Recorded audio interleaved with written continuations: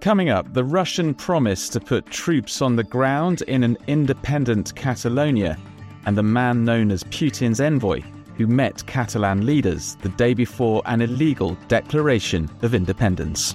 There is a tradition of, let's say, Moscow interference in the internal affairs of Catalonia. No name, no identification, it's just Putin's envoy arrived at 5.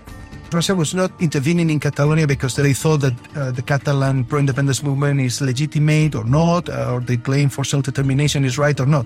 That was not the case. For them, this was attractive because it had the potential to destabilize an EU and NATO member. My name is Nick Wallace, and this is Dirty Deeds, Tales of Global Crime and Corruption, a podcast from the Global Journalism Network, the Organised Crime and Corruption Reporting Project, or OCCRP as it's known. Catalonia is a former principality in northeastern Spain.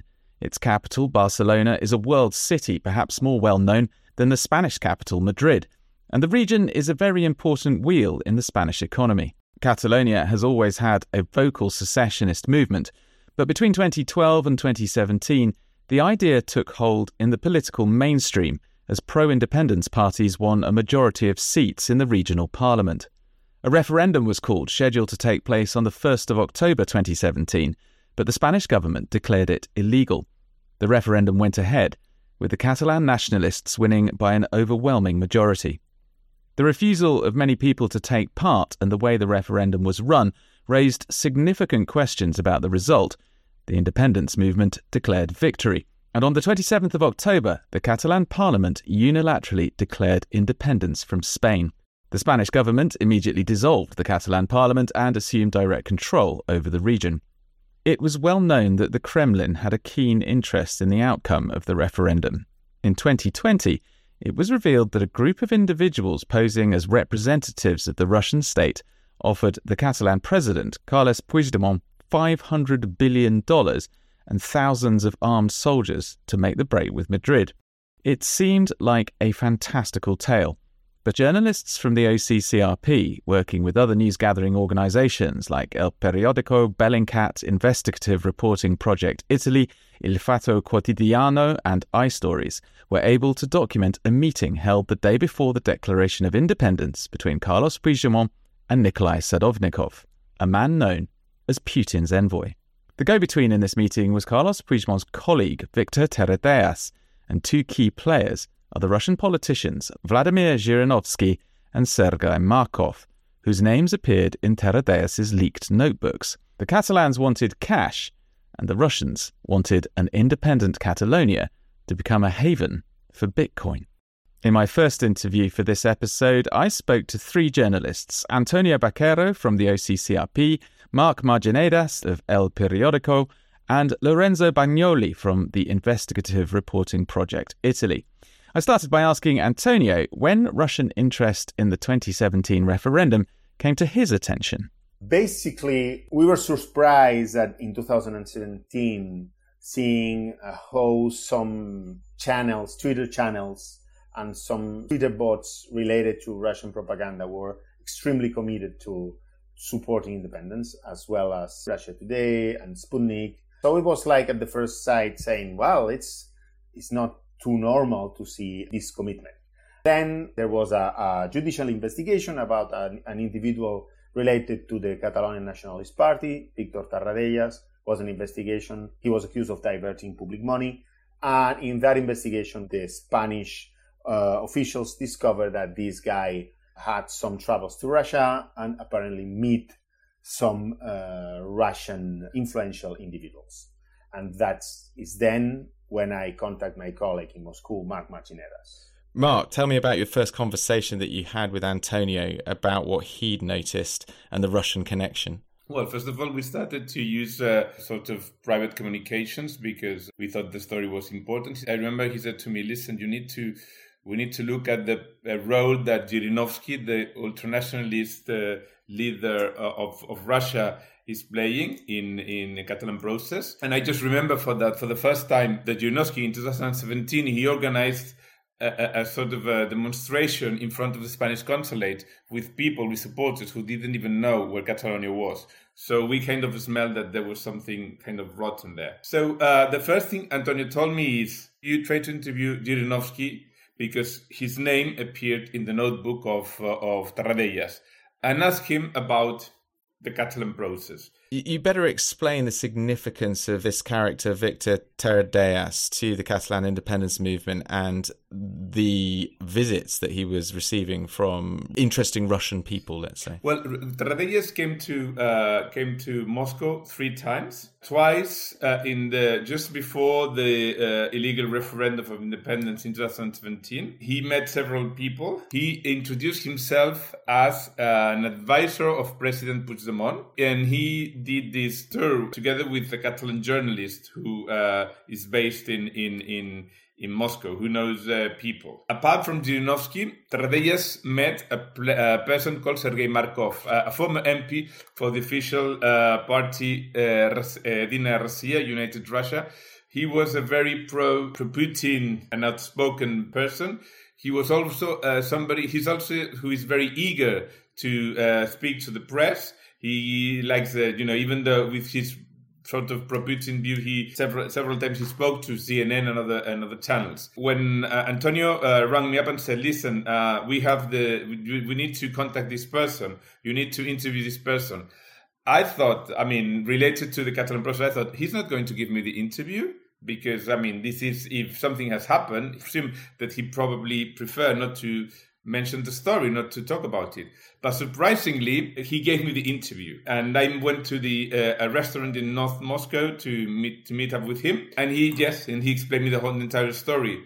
Basically, because he's somebody who likes. My impression is that he's somebody who likes to be in the media, to appear in the media, and he was not really understanding the importance of what he said to me. I remember I was taping the conversation, and I asked him, what Tarradellas wanted from you. Your name is written in his notebook. He said to me, these 2 people, the Catalan journalist and Tarradellas, they wanted me to contact important people in the government in order to exchange the recognition of Crimea for the recognition of Catalonia. Since the very first moment he said to me that, and I have it still taped in my tape recorder, I said to myself, listen, this is going to be a big story in Spain, and you don't really understand what you're telling me and the importance of what you're saying to the in the Spanish public opinion. So basically, thanks to a person like Markov, and his ego, let's put it this way, the story started to unfold for us. Antonio, you better explain how it was that Tarradellas' notebooks have fallen into the hands of journalists. This is all to do with a court case, isn't it? Yeah, it's related to a court case, and basically it was a leak. We received the documents and we explored the documents. Then we received all transcripts of the voice messages from Tarradellas, and we look at that carefully. We spent hours and hours reading this conversation. The revelations there were massive. So the Markov name came up in these notebooks, and then Mark was able to get this extraordinary interview, which obviously anyone who knows anything about Catalonia and the move for independence would find explosive, this idea that the Russians would support the Catalans if they reciprocated that support for the annexation of Crimea. When did the name Sardovnikov come on the scene? How did he fit into this picture? This is the second part of the story. The issue is that in the core records of Tarradellas, in the transcripts of the messages, there's a change of message. The day before, the October 26th, the day before the declaration of the independence, where Tarradellas asked Puigdemont to receive, as he called, a Putin's envoy. It goes like that. No name, no identification, it's just Putin's envoy arrived at 5. When that appeared in the Spanish press, and when that was reported at the time, the independentist movement, and even the Russian embassy in Madrid, they joke about that. They said that there's nothing, imagine we will send a lot of soldiers. So at the first moment, that was, everybody was joking about that. But we were saying, well, who is that envoy? who is that individual? Did he really meet the president the day before the declaration of the independence? I mean, it was the most extreme, tense day in the recent history of Catalonia. So if in that day the Catalonian president finds room in his agenda for meeting somebody coming from Russia, this somebody should be somebody important or interesting. So we were focused on finding who was that guy. So I interviewed Tarradellas first off the record. I can say now because at the end he confirmed on the record. And I asked him basically who was the Russian envoy. And he told me, well, I cannot recall his surname, which is what a coincidence. But he said it's somebody called Nikolai. Okay, so I jumped into the core record to see if there's any mention to Nikolai. And there's several mentions about Nikolai, but no surname. But there's only one mention where Tarradellas asked to a Catalan journalist based in Russia, do you know a guy called Nikolai Sadovnikov? So we have a surname. We don't know if is that Nikolai or not.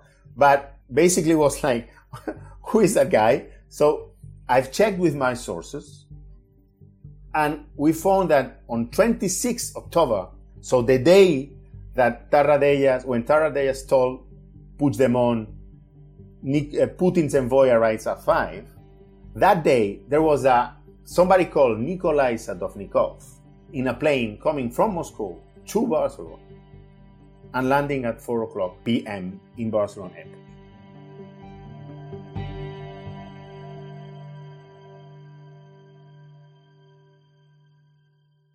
One thing that has struck me about this is the willingness of the Catalonian movement, the secessionist movement, to court Russian aid. Is this a long-standing relationship that the Catalonian secessionists have? Is it an ideological one that they have? Or is this purely venal? Do they just want what Russia can give them in terms of cash and perhaps even more ridiculously troops? There is a tradition of, let's say, Moscow interference in the internal affairs of Catalonia. We go back to the first president of the Generalitat, Macias, who went to Moscow seeking for help. We also have the example of, during the Second Republic, Stalin basically sent, Stalin had only relations with the Republic, with the Catalan government, but the only interest that Stalin had in the Spanish Civil War, and particularly in Barcelona, was actually neutralizing the Trotskyist party, which was part of the government. So my impression was that the Catalan leaders had not really understood the lessons of history, because if we see kind of similar things. Russia, even in 2017, unless there is a major catastrophe, would never recognize in the independence of Catalonia. But instead of that, what they kind of used, they sent people of non-recognized pro-Russian republics like South Ossetia. And for that, I mean, linking that to the words of Antonio, the Catalan government was desperate to get recognition. Even at that particular moment, it was enough for them. Okay, so let's reset for a moment then, Antonio. You've got the name of this very interesting Russian, Nikolai Sadovnikov. You know that he was in Barcelona and that there was someone called Nikolai present at a meeting with Victor Tarradellas. At what point did you bring in Lorenzo into your investigation, and how did he help? Basically, we decided then to try to discover who was that Nikolai Sadovnikov. And what we discovered is that in one side, he was somebody who was a former diplomat in Italy, and then that he obtained his visa to Europe in Italy. So that's then when I contacted Lorenzo. One thing that struck me a lot when I was trying to figure out who was that Nikolai. He was a former diplomat, and he appeared in some Secret Service reports in a Western country where he was described as a higher envoy. Yeah, I was going to ask you about this Western intelligence report, because again, getting your hands on something like this is potentially dynamite, because there is now some kind of file in intelligence services on this individual. How do you get your hands on a document like that? Well, basically it's sources. There's a part of the job who is having good sources. And I had the chance to have somebody who was aware. So I explored all my sources to get this info. And one of them told me, we have this Nikolai Sadovnikov somewhere. There's a Western intelligence service who had this Nikolai on the radar years ago. And he showed me the report. He didn't give me, but showed me the report. And I was able to take notes. And then I went to Lorenzo and say, hey, this guy had a connection with Italy. And then they explored and they found, I'd say, the last nail for hammering the story. Okay, well, Lorenzo, thank you for waiting patiently during this discussion. Just take us through what happened from your perspective when Antonio picked up the phone and said, I want you to look into this guy. First of all, there was this very big problem of trying to get some sources within the intelligence in Italy. So trying to double check what kind of information the other intelligence sources gave to Antonio, and try to check whether this Nikolai Sadovnikov had ever had any trace in Italy. What was it you were trying to find out? How big a deal this guy was, or just who he was? At the beginning, it was simply trying to understand who he was. After that, when we were sure that this guy was really important, we were trying to verify the kind of importance he had and why he was trying to do this from Italy to Spain. Why him? What kind of purpose could he had also in Italy? Because I mean, there are two other connections between this story and Italy that I think can be interesting. First of all, one of the companies connected to Sadovnikov had an address in a very small town in Calabria and linked to some Italian people.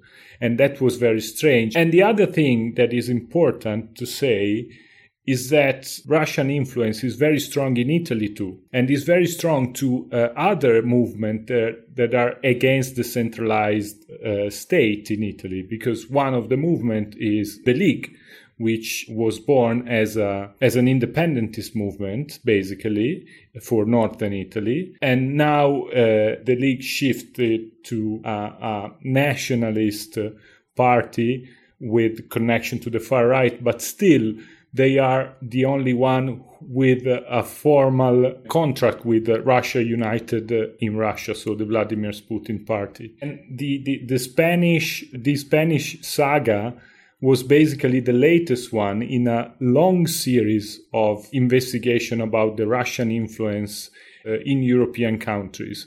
And Italy was for sure one of the biggest one involved in this kind of operations. Okay, so Antonio, you've now got proof the meeting happened. You have identified Sadovnikov. You've seen the Western intelligence report on Sadovnikov. How did you get to the point where you were able to prove the offer, this $500 billion and these 10,000 troops? Or was that still so ludicrous you didn't think it was something that the Catalonians would take seriously? I don't know. I mean, what is true is that Sadovnikov made the offer. We confirmed that. He made the offer. But what we don't know, and nobody would ever know, is if the offer in itself was true. If they had that money, if they had this amount of soldiers. I don't know. But what is absolutely true is that they meet with the Catalonian president and they told him that they can provide this amount of soldiers and this amount of money. And the issue is that after the meeting, there was a lot of contacts between Tarradellas and a guy related to Sadovnikov, where the guy related to Sadovnikov was promising him to deliver some money. And there was even a Bitcoin transfer that we could prove. Because in the exchange of the messages, we found a Bitcoin wallet. And we tracked down, and we saw that the day that guy told Tarradellas that he's going to send him some Bitcoins, one Bitcoin arrived to that wallet. If I had to describe how was that operation, As I told you, I don't know if the money was true, if the soldiers were somewhere waiting. I don't think so. But what I'm sure is that Russia was trying to push the Catalonian president to take the decision. That's, in my opinion, the issue.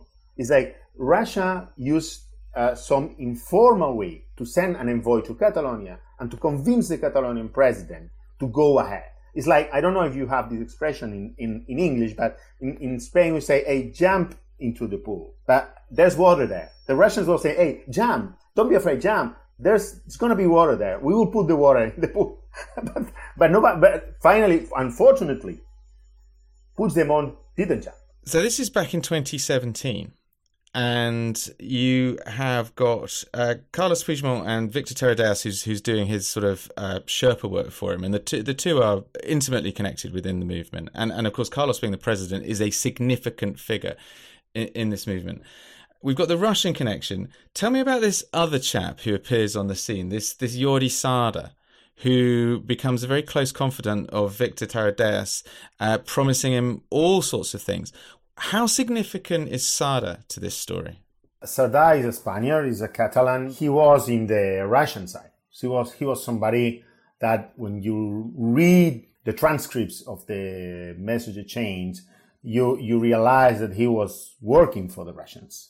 And he was like, he was in the process, in the context, since the beginning. He was the first who contacted Catalonian side of saying them, I have Russian friends who want to help the independence movement. He was there since the beginning, and he's an important character because he appeared in the press radar first around 10 years ago in Ukraine, where he is in the middle of a big scandal. He impersonated the Spanish national gas company, Gas Natural. He even signed a contract with the Ukrainian officials for building a gasification plant. And then the day after, Gas Natural appears, hey, we don't know this guy. We don't know this deal. So it was a big scandal at the time. So this guy appeared in these processes, in this context, as a key player. He was like the middleman between the Catalonians and the Russians. But he was playing for the Russian side. All the dealings of Terradeas with Russian officials were very naive. But at the same time, they were taken, the Russians understood immediately that there was an opportunity to interference, and they kept offering things, and Terradeas was the perfect person for such a thing because they had no understanding whatsoever of how the Russian authorities and the Russian state works. I don't wish to be rude about Terradeas, but I mean, you reprinted some of the text messages between him and Jordi Sada, and he comes across as something of a clown. I mean, there isn't much statesman-like behaviour going on here. No, the whole thing was very naive and very amateur. They don't really understand that who they're dealing with. They're not sincere. They will never keep promises. They just think that Russia is a big state, and they were so desperate for support that they found that this half-hearted support that they were getting from Russia. So much that is unbelievable about this story, but you've documented it all. And then the icing on the cake was that you got an interview with Sadovnikov. We need to talk to everybody. We need to document everything. We need to certify everything. Because if not, we're going to be accused of doing the dirty job for, I don't know, for Spanish government or whatever. And it's not, I mean, we want to tell the truth. So a colleague from iStories is a Russian investigative outlet. We contacted them. We asked them if they can help us. And we had the phone of Sadovnikov. So a iStories journalist called him. And the interview is crazy. He acknowledged that he was in Barcelona. He confirmed that, yeah, I was in Barcelona. Well, I came to Barcelona to see a friend, and then my friend brought me to a kind of a meeting where they were talking about the independence, but I don't remember because I don't speak Spanish. So he confirmed that he was in that meeting, and then the reporter asked him, okay, can we send you a picture of Puigdemont so you can confirm if he is our guy, if you meet him? And then Sadovnikov said, well, no, it's better not because I've got a really, really hard COVID, so I've lost almost all my memory. So it's basically, it's quite crazy, but it's great because he confirmed that he was in Spain. at that day and in a meeting. And you're all smiling and shaking your heads at the sort of ludicrousness of this meeting, the ludicrousness of the promises that were made, and the as you say, Mark, that naivety of the Catalonian secessionists in believing that any of this was going to materialise. I mean, let alone 10,000 troops on the streets. And yet, it is a very, very serious matter, isn't it? This Absolutely. is about Russian interference in Western democracies and Western states. Yeah, the key issue is that and that was thanks Mark and thanks Lorenzo, we knew that at that time, Sadovnikov was an advisor of the Russian Foreign Affairs Ministry. And that's extremely important because this was not just only an individual who worked at the ministry in the past, was an individual who at that time was advising Lavrov on European matter. So when you see that the guy who met Puigdemont the day before is somebody who is close to the Foreign Affairs Minister, Russian minister. Putin's envoy. Exactly. You see, it's a Putin envoy.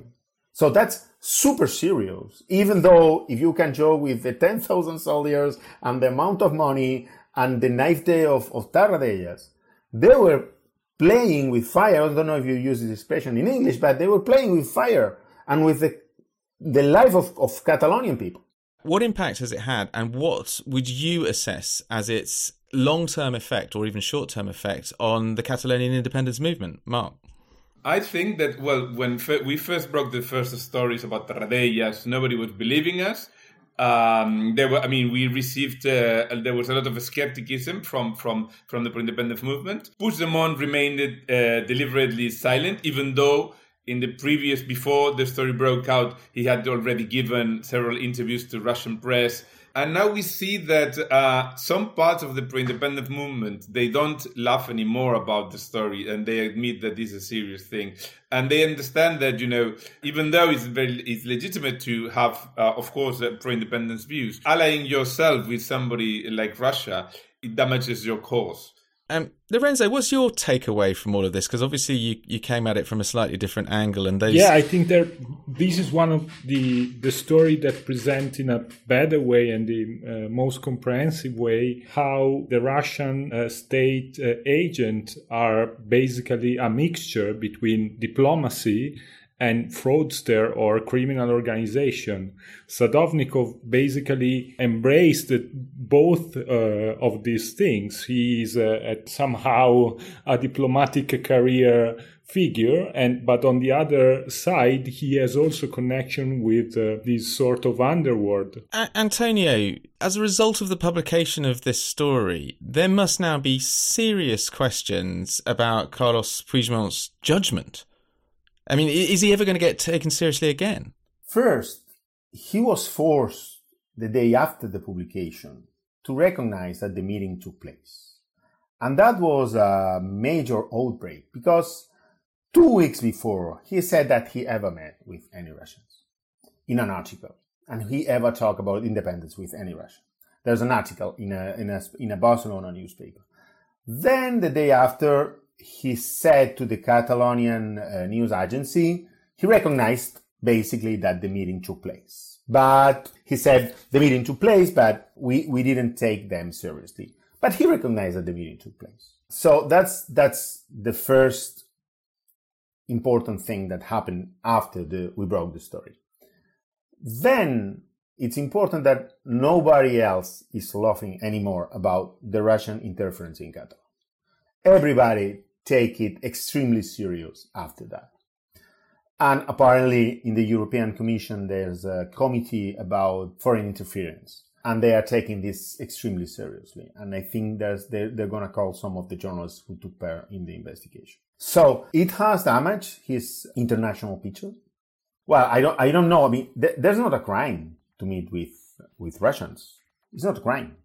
I mean, from a legal point of view, I don't see it as a crime. But I see it as something extremely dangerous for Catalonian people, basically. And what I see, what was my obsession since the beginning, is that as a Catalan, I want this to be known. I mean, I want to know what happened these days. I think it's extremely important to know as much as possible. I mean, for the sake of history, but as a journalist, as a citizen, I want to know what happened. And if there's some Russians trying to mess things up here, I want to know. My thanks to Antonio, Mark and Lorenzo. Now, let's get another perspective on this. Nico Di Pedro is a senior fellow at the Institute for Statecraft, a non-partisan UK-based think tank. Nico is Spanish and describes himself as not sympathetic to the independence movement. So before we began to discuss the OCCRP article and the relationship between the Kremlin and the Catalan secessionists, I asked him why he personally thought Catalonia should remain part of Spain. Well, I live in Barcelona for the last 10 years with my family.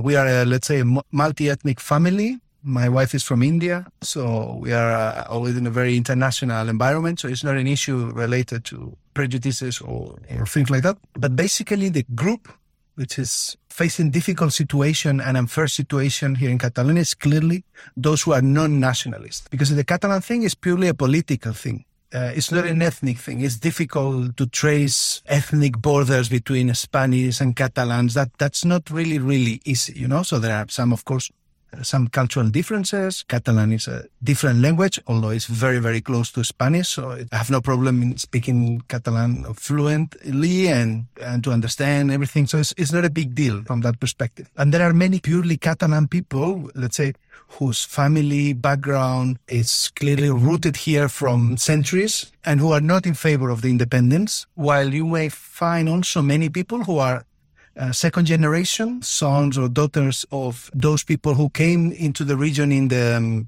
60s as a cheap labor force from the south of Spain, because Catalonia is one of the richest areas, or used to be one of the richest areas in Spain.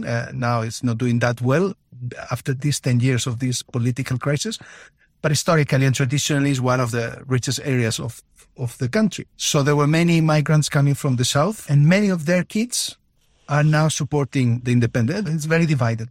So it's a purely political thing. And in general terms, I'm not very sympathetic to any kind of nationalism. So I'm not a Spanish nationalism, although I feel fine with the fact that I'm Spanish. So I don't have any issue related to that. But I think that nationalism and this kind of nationalistic trend in Catalonia, which is almost everywhere in every context. So it's always around you in your everyday life, and particularly if you have family and if you have kids, it's exhausting, you know. So is that what makes me non-sympathetic to this? So obviously the Catalonia movement is being used by the Russian government to basically do what it can to destabilize Spain. Yeah. Well, initially, my hypothesis, and I think the general view back then in 2017, which is the peak of activity related or the most tense moments from a political point of view here in Catalonia, was that, well, basically the Russians are trying to take advantage of this crisis to multiply their outreach and also to reinforce its domestic narrative, saying that, you see, Europe is full of crisis and permanently on the verge of collapse. So that was more or less the general impression. And it was very visual because it was massive, and there were thousands of thousands of people in the streets, protesting, claiming for independence, etc. So it was something very visual. So they were trying to take advantage of this situation. That was our impression. But when we started to look into more detail, because it was very also tending or something attracting a lot of attention, the fact that they were really active online, on social media in particular. So over those days, the biggest kind of nodes of activity were located in Russia. So the traffic was going through Russia or through Russian proxies or people that we know that are very well connected to Russian activity, like Edward Snowden, who is based in Russia, or Julian Assange or others. So that was really a little bit surprising. And over those days, actually, the Russian media were more relevant in terms of traffic on Twitter than Spanish local media. And that was really strange for a local crisis or for something taking place in the territory of Spain. So that was strange and attracting, raising some eyebrows. But then we started, me and a few other people, we started to look at it into more detail. And what we found out and realized is that there were much more than meets the eye. There was a lot of different activities and a lot of, let's say, in-person involvement of individuals connected to the Kremlin that they were coming to Catalonia. And there were people from the pro-independence movement very actively searching for this support. It's really interesting, isn't it? Because you expect the Russians to try and interfere in the activities of Western nations. But the Catalonian politicians essentially opened the door to them, welcomed them in, and tried to cut deals with them. Have they broken any laws? Well, that's a very important question. It's unclear. For that, we need more like a judiciary investigation. I mean, the Penal Code of Spain says that if you meet with foreign services in order to stabilize Spain or trigger or attack the Spanish Constitution, etc., that can be considered as treason. So, yes, there is a high possibility that they commit treason, those local Catalan pro-independence leaders. How do ordinary Catalans feel about the exposure of Russian interference in what they believe was a pretty straightforward independence process, especially given what's been happening in Ukraine and Russia is now clearly and very visibly an enemy of the West? This issue has triggered more reaction outside of Spain than in Spain itself. So in Brussels, both at the EU level, at NATO level, and in the, let's say, main NATO capitals, I know for sure that this issue has raised significant attention and concern. So here inside Spain and in Catalonia in particular, initially, basically, public opinion were in denial. Everyone thought that this is too far-fetched. And people were basically not thinking that this can be. Because there was one big misunderstanding since the very beginning, and still today some people don't get it. They were wondering themselves, but why the Russians will support Catalan independence? Yeah? And many people were thinking, but they also have some problems inside Russia, similar to this, let's say, in Chechnya or others. It's some regions or whatever that want to detach from the Russian Federation. And that's a mistake because Russia was not intervening in Catalonia because they were thinking this as a normative thing, as a normative intervention, or because they thought that the Catalan pro-independence movement is legitimate or not, or the claim for self-determination is right or not. That was not the case. For them, this was attractive because it had the potential to destabilize an EU and NATO member. So they were looking at it with interest as a crisis that could potentially break up one important country of the EU and NATO alliance. So that was attractive to them. But in principle, public opinion in Spain and in Catalonia in particular were more or less in denial or taking this as a joke and basically mocking of those like me researching and saying that, hey, guys, this is happening. And this might be serious. That's really interesting, especially in the light of the invasion of Ukraine. Yeah, that changed a bit later on with time. And some people started to realize that maybe the Russians, we're seeing that Russians are aggressive now. Maybe there is some reality. Yeah. And then it's interesting because those who are in the, let's say, pro-independence media, academia or think tanks, etc., they move very quickly from taking this as a joke or laughing at those like me researching and raising the issue publicly.